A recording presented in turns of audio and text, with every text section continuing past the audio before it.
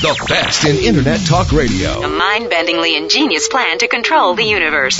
We're building the best Internet talk radio on the planet. TalkZone.com. Welcome back to Mastering Ourselves with Keith and Charmy Amber. Our guest today is Lisa Rice, co-author of For Parents Only. Lisa, where can people get your book? Any bookstores. They're all over the place. Barnes & Noble, Borders, I believe, some Walmarts, Christian bookstores, all over. And, of course, Amazon.com, several Internet sites. So there's three books here that sort of go together.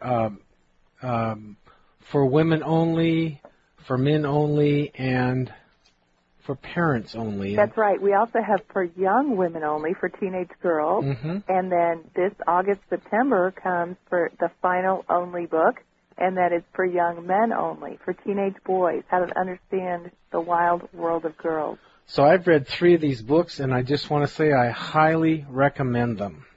You know, we have a high level of alignment, and they describe things quite well. You can understand your mate better. You can understand kids better. Kids can understand themselves and the world they're coming into better. This is good stuff. These are the only series, for men only, for young women only, for women only, for parents only, and coming out for young men only, right? That's it. That's exactly it. Only if I knew this before. That's right. Okay, what's number 3 on our hot item list here? That's right. I don't know we'll get through all of them, but the number 3 we call taking charge, the good thing about being the bad guy. Mm-hmm. That is what we found. You know, we generally believe as parents sometimes that if we get tough, our kids will get mad, and it's just more peaceful to be their friend. You know, we have so many families, especially with our down economy right now, where mom and dad both have to just work to make ends meet. Yeah. And the little time they have with their kids, they don't want to be the bad guy. They want it to be peaceful. And so you have a lot of kids who don't really have a real parent. That's right. And what we found is that regardless of what these kids say, our kids really want a parent and not a friend. And if our discipline and consequences aren't consistent, they'll start losing respect for us and discounting our authority. You're right. They need parents to lead the way, not best buds. That's right. You know, one kid said, I've got friends at school. I need parents.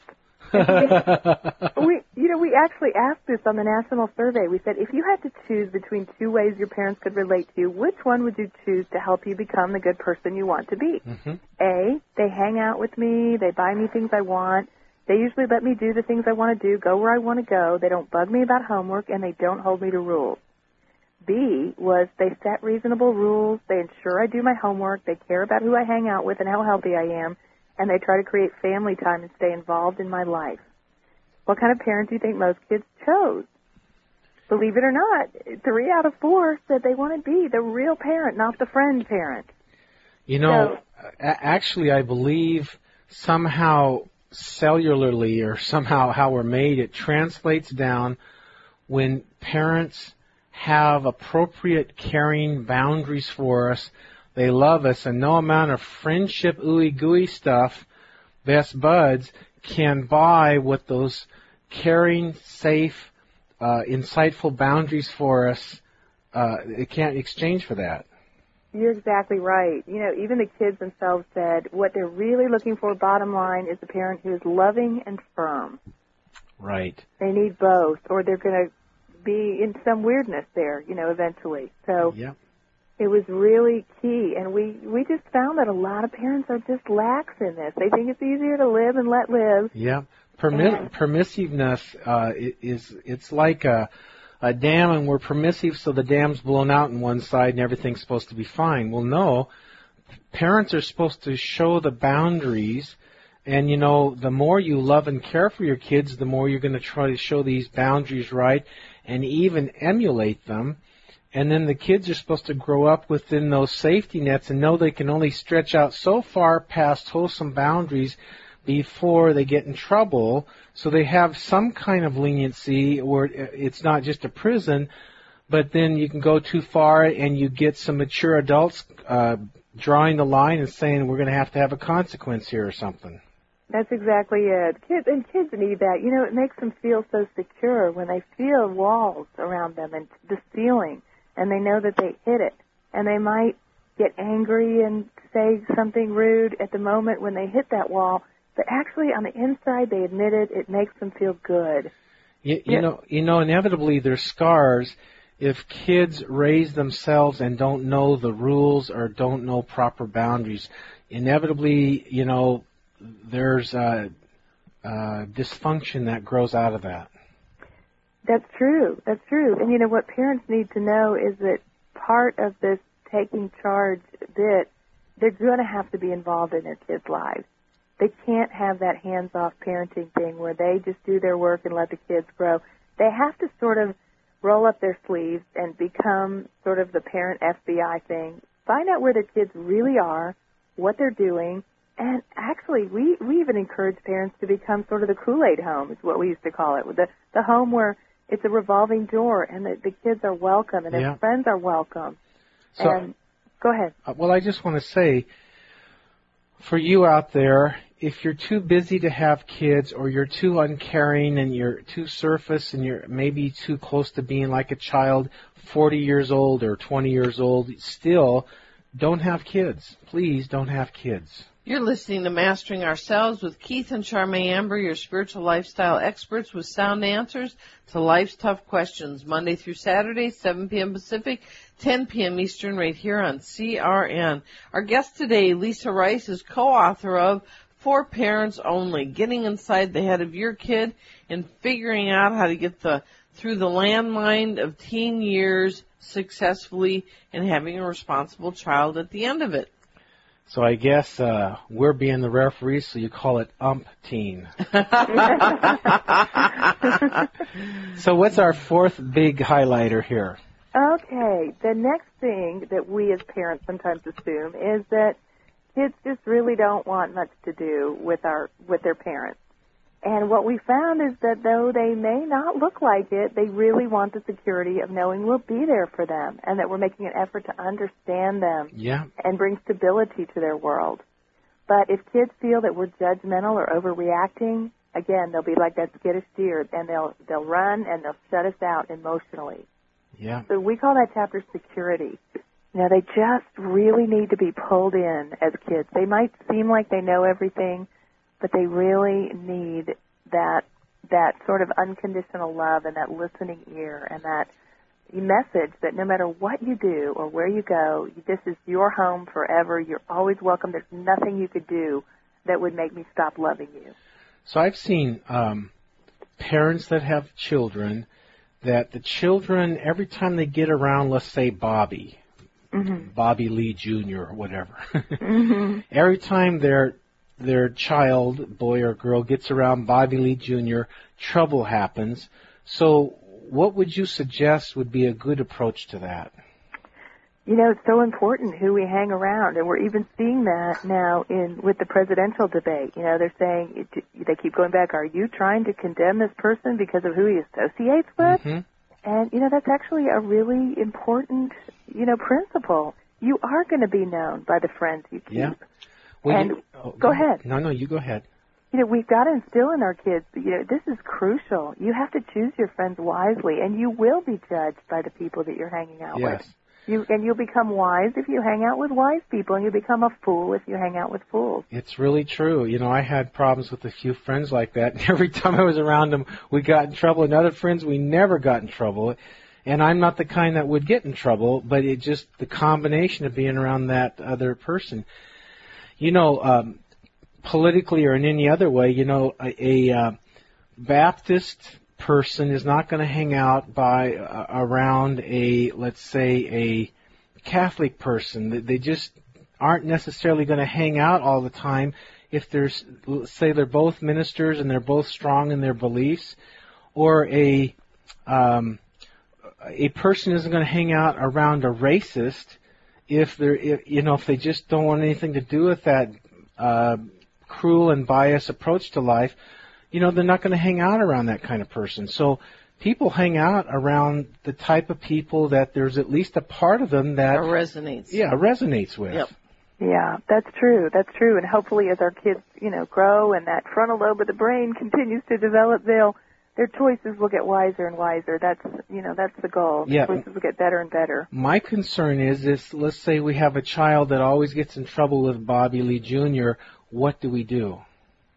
Yeah, you know what? In that case, again, a wise parent has to step in and just say, make it way less available. Make that kid way less available to Bobby Lee Jr. Mm-hmm. And just say, you know what, kiddo, this is kind of toxic, this relationship, and explain that there's just something in Bobby Lee that pulls like a magnet the worst in you. And You're a good kid, and we don't want to see that piece in you being pulled like a magnet. But if you hang around Joey over here, look, you guys have fun, you never get in trouble. Why don't we have him over, and keep that calendar busy with Joey and not Bobby Lee. Okay, and so Bobby Lee, or he goes, well, Bobby Lee's cool. So then where do you go? You're cool, too. Here's the reasons you're cool. Nice job. Okay, the fifth one here. Okay, the next one is all about listening. Kids, parents, as parents, we always say, they don't listen to us, but that was their number one complaint. Parents don't listen to teens.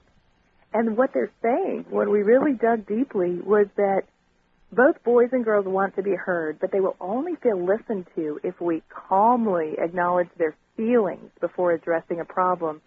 And they'll only open up to us if they know that they can trust us with these things that matter to their hearts. It's just like Jeff and Shanti pointed out in their book, For Men Only. Men have a tendency to just want to go for the fix. They see a woman's emotions as clutter that they must wade through to get to the fix, right? Yep. But women really need that emotion to be addressed before any fix can be had. And it's the same thing with kids. Teens are in that same boat. They need to have a parent who will, first of all, not freak out. Mm-hmm. And they kept saying freak out. And so we defined that, which is kind of funny. But so a parent who won't freak out, but who will acknowledge that feeling. Gosh, I bet that kind of embarrassed you when your teacher da-da-da-da, or I bet that hurt your feelings, or, oh, man, that must have felt really uncool when he said that about you. Yeah. Nice. So you got to touch on the feeling first, or there will be no fix. Yeah. Show them you're listening. That's right. You're listening to Mastering Ourselves with Keith and Charmaine Amber, your spiritual lifestyle experts, helping humanity wake up one show at a time, Monday through Saturday, 7 p.m. Pacific, 10 p.m. Eastern, right here on CRN. Our guest today is Lisa A. Rice, co-author of For Parents Only.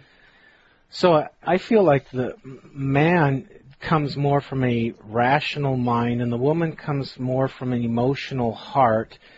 And emotions are like water, and so you need to let the water flow and express itself a bit so it can fix itself and get in its element right while it's being listened to respectfully.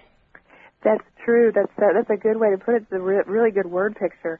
And actually, brain science has studied men and women, too.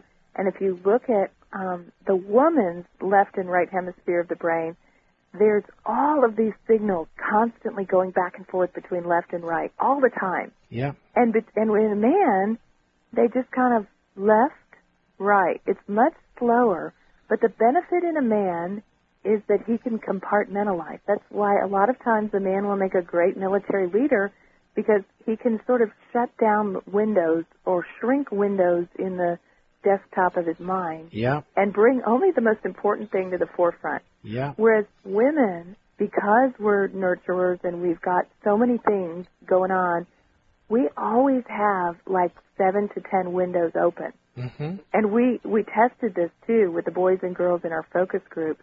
And we said, okay, girls, we pointed to one girl, Jessica, what are you thinking right now?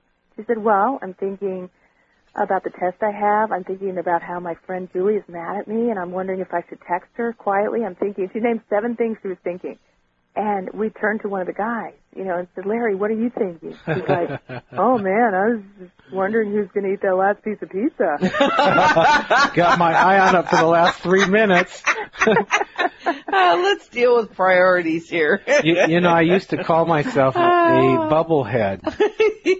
And it wasn't because I just had one thought, but it was more because I was in a very centered being space all the time. Yeah. You know, so that's a little off your track, but I wanted to use bubblehead because it's sort of funny. Okay, what's the sixth big event here?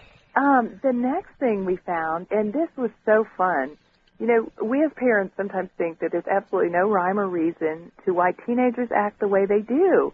You know, who hasn't seen the girl, you know, say, I got it, when you're teaching her, just trying to teach her how to wash the car without smudging it, or a boy who says, fine.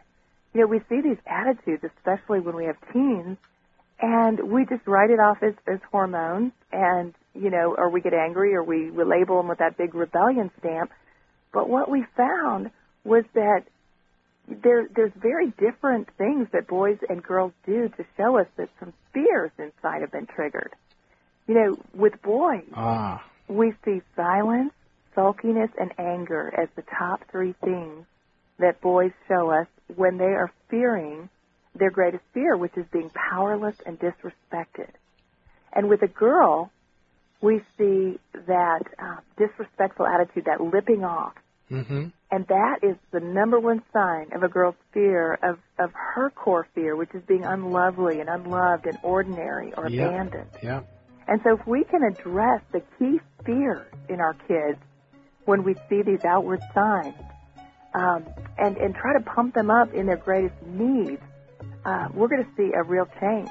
In other words, a guy most needs to feel believed in and trusted and encouraged in his individual impact in the world and to be launched. So would doubt be like fear, too, if they are doubting themselves someplace? Absolutely. That's huge for a guy. A guy feels like, I don't measure up, and it cripples him. And so we have got, as parents, to go for that core fear and address that and not just feel like smacking him for the outward attitude. Okay, you're listening to Mastering Ourselves with Keith and Charmaine Amber. Our guest today, Lisa Rice, co-author of For Parents Only. We'll finish it up after the break. Thanks for staying with us today.